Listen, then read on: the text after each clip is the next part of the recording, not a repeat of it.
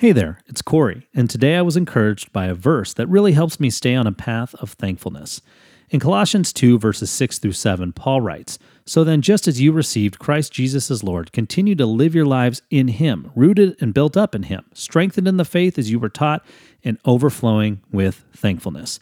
This verse made me think about a recent tweet from NFL superstar J.J. Watt, whose Houston Texans suffered a heartbreaking loss to the Indianapolis Colts in the playoffs. After the game, Watt took to Twitter to express his sincere thankfulness. He tweeted out, "Love this team, love the fans. If I've learned one thing the past few years, it's that negativity does nobody any good. So I'm going to stay smiling and keep working to improve." Now that is what overflowing thankfulness looks like. Likewise, Paul challenged the church of Colossae to let thankfulness overflow in their lives. It is just as important today to live a life of thankfulness. So I am going to take some time today to thank those who are closest to me, and I encourage you to thank those who are close to you.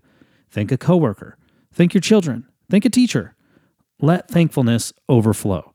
So then, just as you received Christ Jesus as Lord, continue to live your lives in Him, rooted and built up in Him, strengthened in the faith as you were taught, and overflowing with thankfulness.